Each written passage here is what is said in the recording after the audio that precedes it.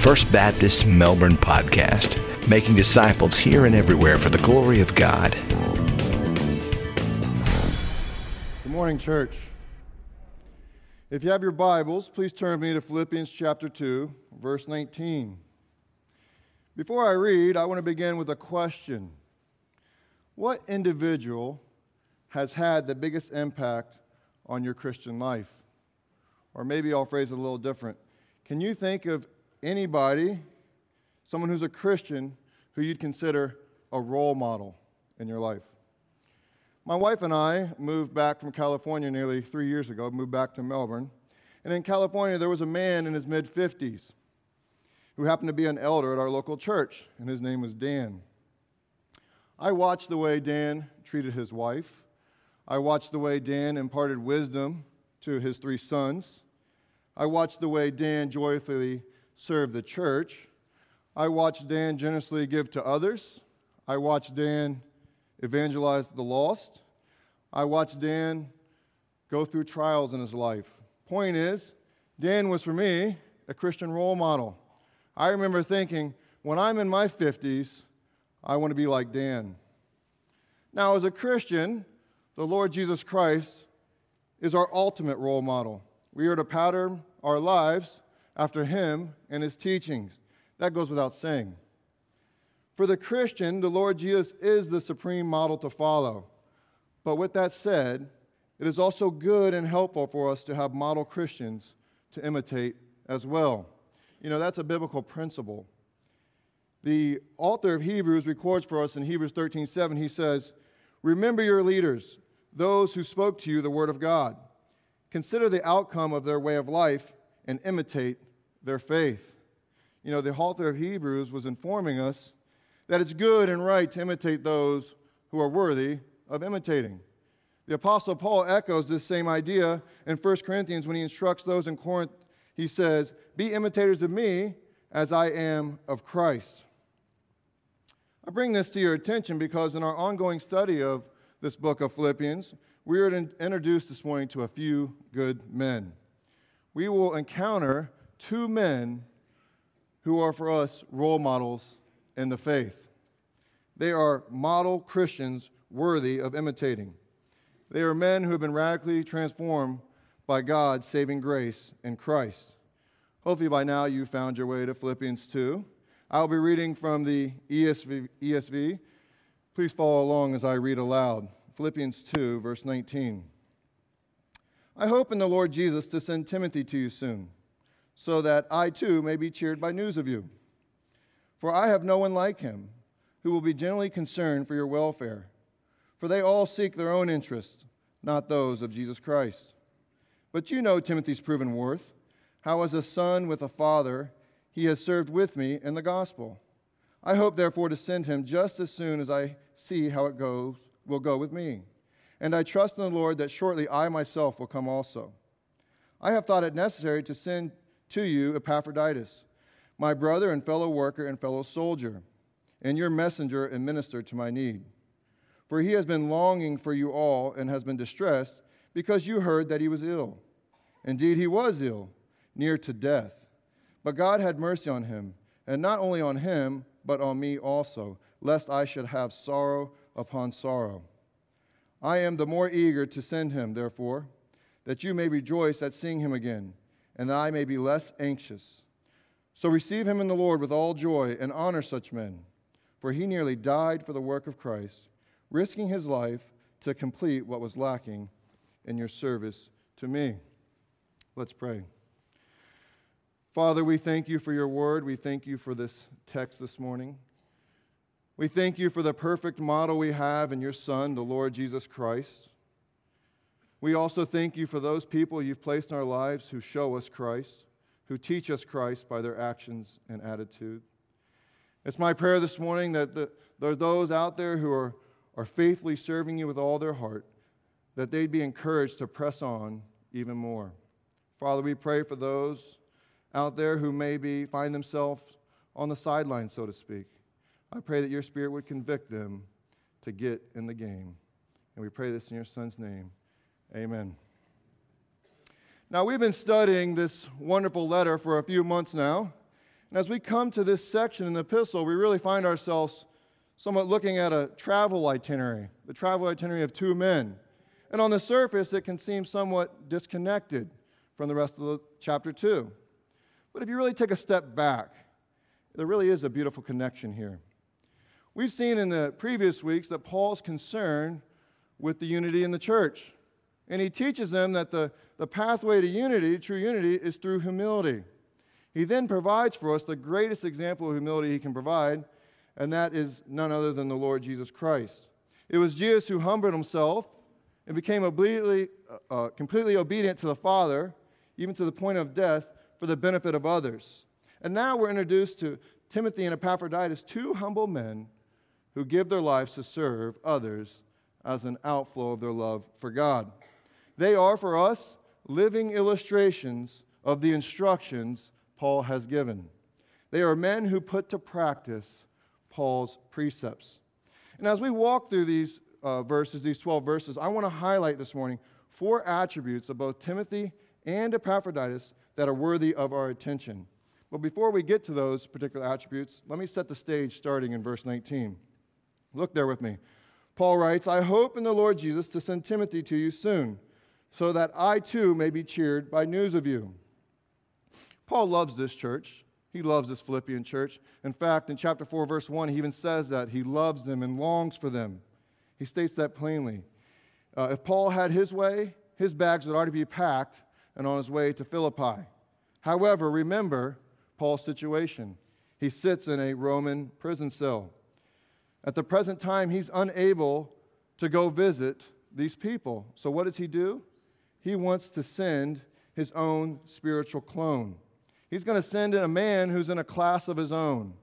He wants to send his very best. That gives you some indication of how much Paul cares for these people. He writes, "I hope in the Lord Jesus to send Timothy." Paul wants to send his spiritual son, Timothy. But please don't miss how Paul slips in that little phrase, he hopes in the Lord Jesus. Paul could have said, "I hope to send Timothy to you soon," and no one would have blinked. But instead, he says, "I hope in the Lord Jesus." Point is, Paul believes in the sovereignty of God. He knows and believes that Jesus is Lord over all things. It is as if Paul is saying, I'm making plans to send Timothy, but it's really if the Lord wills it or not.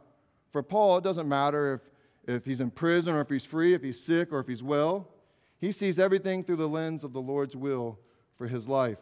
Paul's doctrine taught him that a sovereign God rules all things, and he accepts without question what God ordains. Thus, if the Lord wills, he will send Timothy soon. Well, you may be thinking, why soon? What's the holdup? We're not given the exact details, but according to verse 23, apparently Paul needs Timothy just a while longer. He will send Timothy once he finds out the verdict of his own trial. Although Paul doesn't provide the specific details of why Timothy can't come just now, he does provide us the purpose for sending Timothy. He writes, "So that I may be cheered by news of you." It's interesting, Paul has such a positive outlook. He's optimistic about what the Lord is doing in Philippi. He's expecting back from Timothy a good report, say a mission report. It's great to see a glimpse of Paul's heart while he's in prison. His optimistic spirit, despite his circumstances, encourages me. I hope it encourages you as well. Now we come to verse 20, and it's here where Paul begins to provide somewhat of a biographical sketch of young Timothy. Paul gives the church multiple reasons why they should accept Timothy. In verse 20, he writes, "For I have no one like him who will be genuinely concerned for your welfare." Paul had no one else like Timothy. It's not as if Timothy was the only Christian in Rome. There were many other Christians in Rome at the time. So what was so exceptional about Timothy? I believe Paul's referring to Timothy's uniqueness to carry out this particular task. In other words, Paul had no one else who was better suited for the task. Paul knew that when he sent Timothy somewhere, Timothy would not drop the ball. He would pick up right where Paul left off. Timothy would put the interest of others over his own. And according to Paul, there was just no one like Timothy. Timothy was special. Paul informs us that Timothy will be genuinely concerned for their welfare. And this brings us to our first attribute this morning of Timothy worthy of imitating. Timothy had authentic concern. Timothy was genuinely concerned for those in the church. Timothy was tender and sympathetic towards the needs of other believers. There was nothing forced or artificial about Timothy's concern for people. You know, Timothy did not serve for the wrong reasons. He did not serve to get recognized or receive an award. He did not serve others in order to feel good about himself. He did not do his deed at the church and serve in order so that he could put a check in the box. No, according to Paul, Timothy was authentic. He was genuine. He was the type of individual who served with the proper motives. Ultimately, he cared for other people's welfare more than himself. He illustrated exactly what Paul taught in Philippians 2, 3, and 4, where he put others as more significant than himself. Friends, I think it's good for us to pause for a moment here and learn from Timothy. We need to evaluate our own motives. First question ought to be, are we even serving anywhere or anyone in the church? Or do we treat the church as a place to go to where we can be served ourselves? Do we merely come to church to get something from it? Or do we come with the mindset of what we can do for others? The next question we need to ask, if we are serving, what are our motives like? Are they genuine? Are we serving for the wrong reasons? Really, it would be beneficial for all of us to reflect on these questions. In verse 21, Paul highlights Timothy's second attribute worthy of imitating. Paul writes, "For they all seek their own interest, not those of Jesus Christ." Number two, Timothy had exclusive devotion. Timothy was not a double-minded man. Rather, he was a single-minded man. Generally speaking, Paul states that the average Christian in Rome was more concerned with their own personal desires than those of Christ. Notice in verse 20, Paul had said Timothy was concerned for the church's welfare. And now in verse 21, he says Timothy seeks after the interest of Jesus Christ. Think about that. What that means is serving Christ involves serving others. Serving the church flows from our love for others and Jesus' glory, not our own selfish agenda. The implication here is that Timothy is totally consumed with the interest of Christ. It's sad that there was no others in Rome like Timothy. Timothy was sold out for Christ, so to speak. He had no other competing interest in his life. Timothy put Christ first and foremost. I think if we're honest with ourselves this morning, we'll admit it's easy to put other things first in our life. We could put our family there, our job, our success, maybe even it's your possessions. In a society that offers so many distractions, I believe this is a real struggle for the majority of us. We have double desires. We're often faced with decisions, should we do this or that? And many times we make decisions that cause us to miss the opportunities to serve or opportunities to do things that matter the most. Oftentimes these so-called harmless or even good activities we participate in hinder us from serving the Lord at full capacity. We allow ourselves to get so busy that we have little time or energy left to serve the Lord. I truly believe it would benefit each and every one of us, again, to spend time in prayer today, asking God to reveal the desires in us that are not from Him. In verse 22, Paul will give us yet another attribute of Timothy to chew on. This is the third attribute worthy of imitating. He says, "But you know Timothy's proven worth, how as a son with a father he has served me in the gospel." Timothy had a dependable reputation. Timothy was proven. It's to say Timothy was a seasoned believer. The Philippian believers had known Timothy from the time the church was planted. He was there with Paul, and he had done nothing to call his character in question. Having a dependable reputation is extremely important to Paul. Elsewhere in the New Testament, when Paul writes to Timothy, he provides instructions for how to choose church leaders, elders, and deacons. And as he writes that, he says, this is the type of person you should choose. They must not be a recent convert. He must be well thought of by outsiders, and let him be tested first, and then let him serve if he proves himself blameless. It's safe to say that a dependable reputation was critical to Paul, and that's something that Timothy possessed. I'm going to ask a lot of questions this morning. I hope you like questions. But could that be said of you? What is your reputation like in the community? Are you one kind of person when you walk in the doors of the church, but a totally different person when you walk outside the doors of the church? Is your life marked by consistency or hypocrisy? Would those at work say the same things about you as those in your Sunday school class? Like Timothy, we need to be people with a consistent reputation. We need to be dependable. When asked to serve, do you follow through? Are you one of those ones who eagerly sign up but don't show up? Do you often start serving here or anywhere but then soon fall away? Friends, we need to be like Timothy. We need to be proven. We need to be dependable. In that same verse, Paul highlights for us our fourth and final attribute of young Timothy, worthy of our consideration. Paul writes, "As a son with a father, he has served with me in the gospel." Timothy was a submissive servant. He was a fellow servant to Paul who understood his role in ministry. Timothy's attitude was that of a child serving alongside his loving father. Timothy showed beautiful submission to Paul. But I do want to point out, it's not as if Paul was some kind of demanding dictator toward Timothy.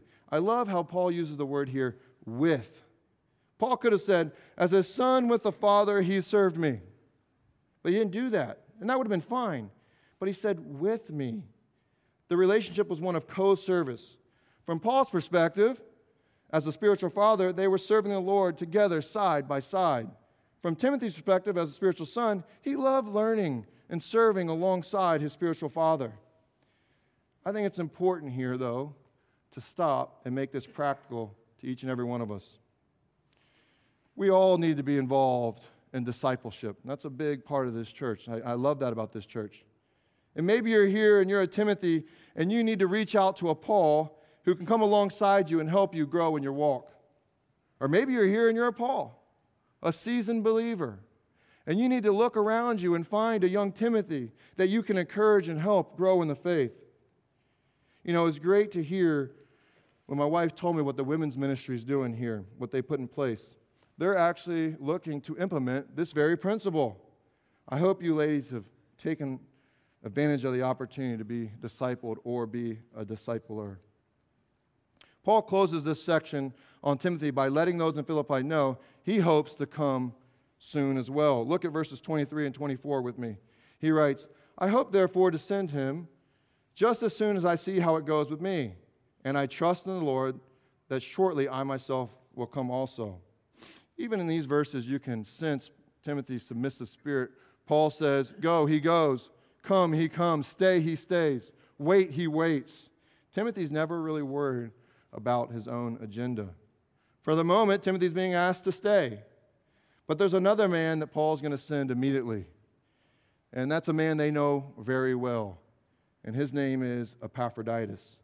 Like Timothy, Epaphroditus is worthy of our consideration to imitate. And in many ways, Epaphroditus is a really good example for all of us because he's relatable. You're saying, what do you mean? He's just a layman in the church. Sometimes it can be hard to think about imitating Paul. You know, Paul was an apostle. It's a daunting task. How could I ever do that? Or even we turn to Timothy and think, oh, Timothy was so gifted. I mean, he spent 10 years with Paul, and he was such a great teacher. I could never imitate Timothy. But I think we can relate to Epaphroditus. He's just like you and I. He wasn't the pastor of the church. He wasn't the assistant pastor. He was just your average Joe church member. And in verse 25, Paul writes, "I have thought it necessary to send to you Epaphroditus, my brother and fellow worker and fellow soldier, and your messenger and minister to my need." You see, Epaphroditus was originally sent from Philippi to minister to Paul while he was in prison. But now Paul wants to send him back. Paul's going to explain why he wants to send him home coming in the next few verses. And as he does, he'll provide for us 4 attributes we should look to cultivate from Epaphroditus. Look at verse 25. We encounter Epaphroditus' first attribute to imitate. He was a true companion. Paul calls him my brother, fellow worker, and fellow soldier. When Paul uses the term my brother, he's obviously not speaking about his physical brother. He's speaking about his spiritual brother.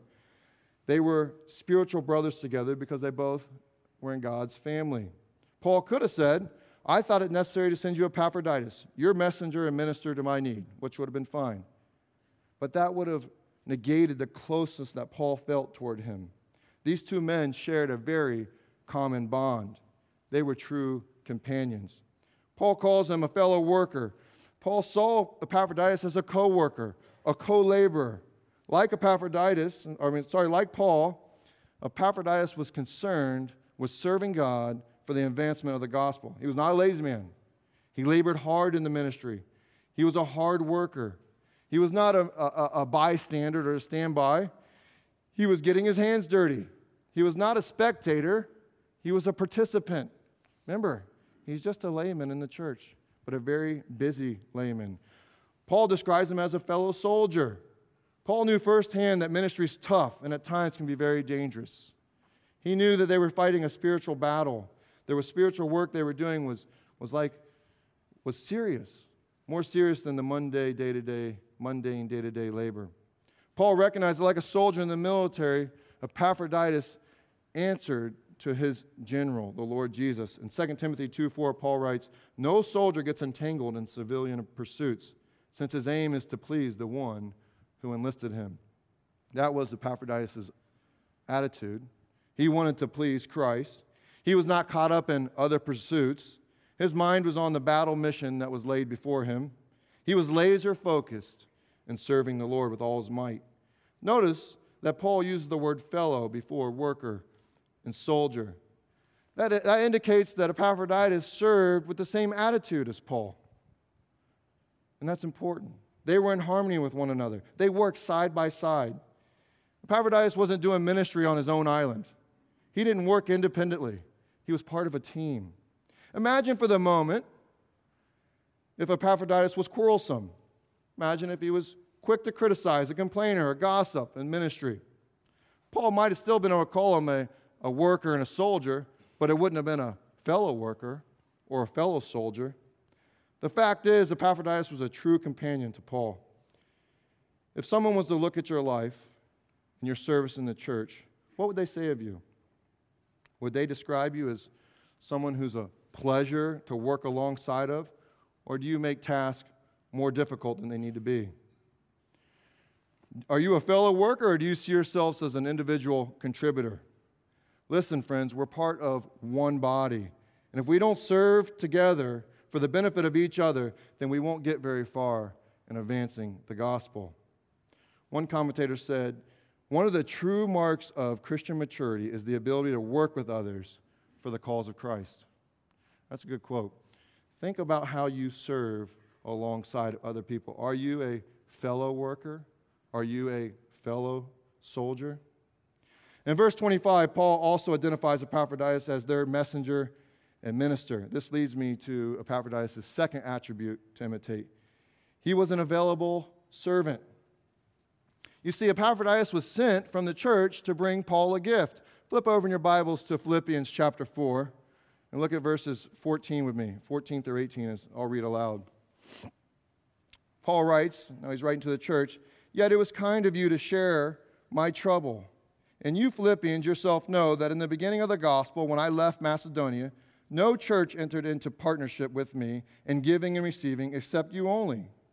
Even in Thessalonica, you sent me help for my needs once and again. Not that I seek the gift, but I seek the fruit that increases to your credit. I receive full payment and more. I am well supplied, having received from Epaphroditus the gifts you sent me, a fragrant offering, a sacrifice acceptable and pleasing to God. Epaphroditus was a gift bearer sent by the church to minister to Paul. But he was more than just a gift bearer. He was asked to stay and help serve Paul while Paul was in prison. I want you to put yourself in Epaphroditus' shoes for a moment. Here's a man, just a layman. Imagine the church leadership coming up to you and saying, we're going to need you to volunteer to travel 800 miles to Rome in order to take Paul this gift. And by the way, we need you to stay there as long as Paul needs you to minister to him while he's in prison. I'm sure Epaphroditus could have made thousands of excuses. Well, you know, my family, they would really miss me. You know, I have this job, and if I leave, that won't go well. Well, I have this really bad pain in my foot. There's no way I can do 800 miles. You know, I really don't do that good on boats. Isn't there someone else you can ask? The list could go on and on. The point is, Epaphroditus didn't make excuses. He was an available servant. Would you say that people in the church see you that way? Are you an available servant? When something needs to be done at church, is your name one of the ones that comes to mind? Brothers and sisters, it should be. We should be available servants. Next, in verse 26, Paul provides us with Epaphroditus' third attribute worthy to imitate. He was emotionally invested. Paul writes in verse 26, "For he has been longing for you all and has been distressed because you heard that he was ill." Here's the reason we find, this is the answer to why Paul's sending him home. The text says, "For he," talking about Epaphroditus, "had been longing for you all and has been distressed." So was he homesick? No, if we keep reading, "because you heard he was ill." This is interesting. You see, Epaphroditus is stressed because he knew the Philippian church was stressed about a situation. They were sad, and their sadness brought him sadness. Talk about love within a congregation. Think about it. He is the one who's sick, and yet we don't read anything of self-pity. Rather, we read the exact opposite. It's not that Epaphroditus is stressed about his own situation. He's stressed because they were stressed about his situation. And now Paul sees the need to send him home because Epaphroditus is worried that the Philippians are worried that he's not okay. So how bad was his illness? Verse 27 says, "Indeed he was ill, near to death, but God had mercy on him, and not only him, but on me also, lest I should have sorrow upon sorrow." Paul lets the church know that it was actually really bad. The man almost died from illness, but God spared him. And when God had mercy on Epaphroditus, he had mercy on Paul at the same time. Why? Do you know what would have happened if Epaphroditus would have died while serving Paul? It would have killed Paul emotionally. I'm talking about friendship here. Paul deeply loved him, and he loved his church. How do you know Paul loved the church? Look at verse 28. "I am the more eager to send him, therefore, that you may rejoice at seeing him again, and that I may be less anxious." Paul was eager to send him home because Paul cared about the state of the church. He wanted the church to be glad and rejoice, not be saddened by the news they had heard concerning him. He cared more about the church than his own personal needs. Think about that here. Paul's in prison. He was sent someone to minister to him, and yet he's saying, "I'm sending him back," because Paul cares about people. He loves people. There's no complaining on Paul's part. In verse 29, Paul goes on to inform the Philippian church of the responsibility. They were to receive him in the Lord with all joy and to honor him. Paul says, you're to welcome this man home as a brother and do it joyfully. It's not as if Epaphroditus had failed in his mission and he has to come home with his head hanging low. No, it's the exact opposite. They were to honor him. In other words, they were to look up to him. In fact, they're going to do the very same thing we're seeking to do this morning, to emulate his life. He was to be a model Christian for them to follow.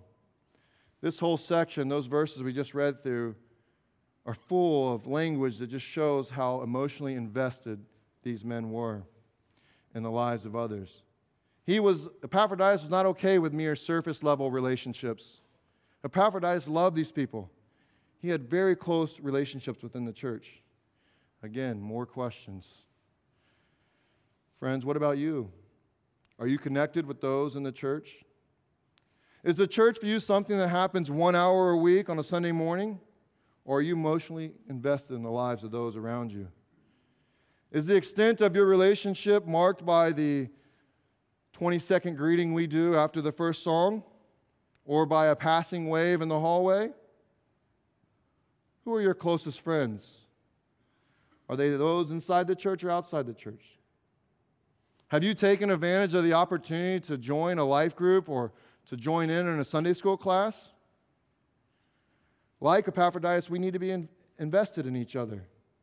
How else are you to carry out the 50 or so commands in the New Testament, the one another passages, to encourage one another, spur one another on, bear one another's burdens, etc.? One commentator insightfully stated, deep and abiding community is formed in the church when we serve together, not just when we sit together once a week in a Bible study or a worship service. I believe he's right. How involved are you in the lives of others? Paul now closes with our fourth and final attribute worthy to imitate, which is found in verse 30. Paul writes, "For he nearly died for the work of Christ, risking his life to complete what was lacking in your service to me." Epaphroditus was a courageous risk taker. He risked his very own life for the work of Christ. The verb translated risking his life here it's the only place it's used in the New Testament. But outside the New Testament in the Greek language, it's often associated with gambling. That is to say, Epaphroditus gambled with his own life carrying out the work of Christ. It's safe to say that this man loved God and he loved people. The church wanted to serve Paul, but they were too far away.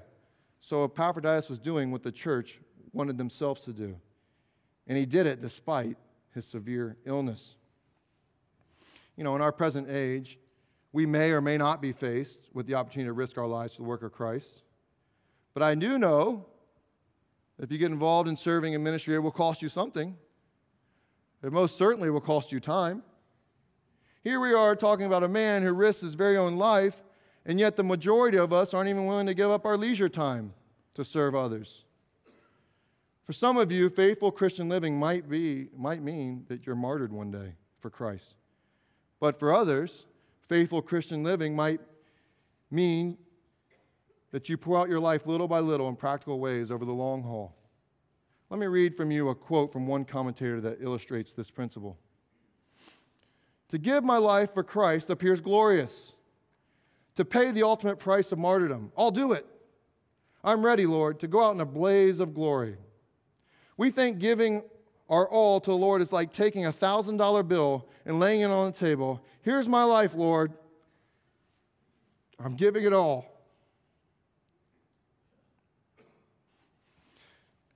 But the reality for most of us is that he sends us to the bank. And he has us cash in $1,000 for quarters. We go through life putting out 25 cents and 50 cents there. Listen to the neighbor kid's troubles instead of saying, "Get lost." Go to a committee meeting. Give a cup of water to the shaky old man in the nursing home.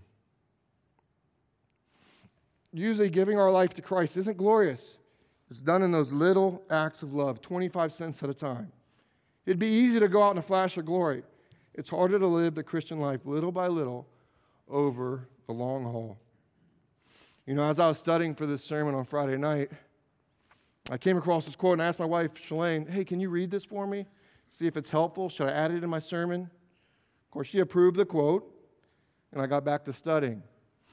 About 30 minutes later, she says, "Honey, can you help me put the kids to bed?" And I said, I don't know. I got so much left to work on. She replied, "I'm only asking for a quarter." She made the illustration very practical, very fast. And I don't know about you, but the illustration is very helpful. And you know what else is helpful to me? The life of Timothy and Epaphroditus. They are wonderful role models for us this morning.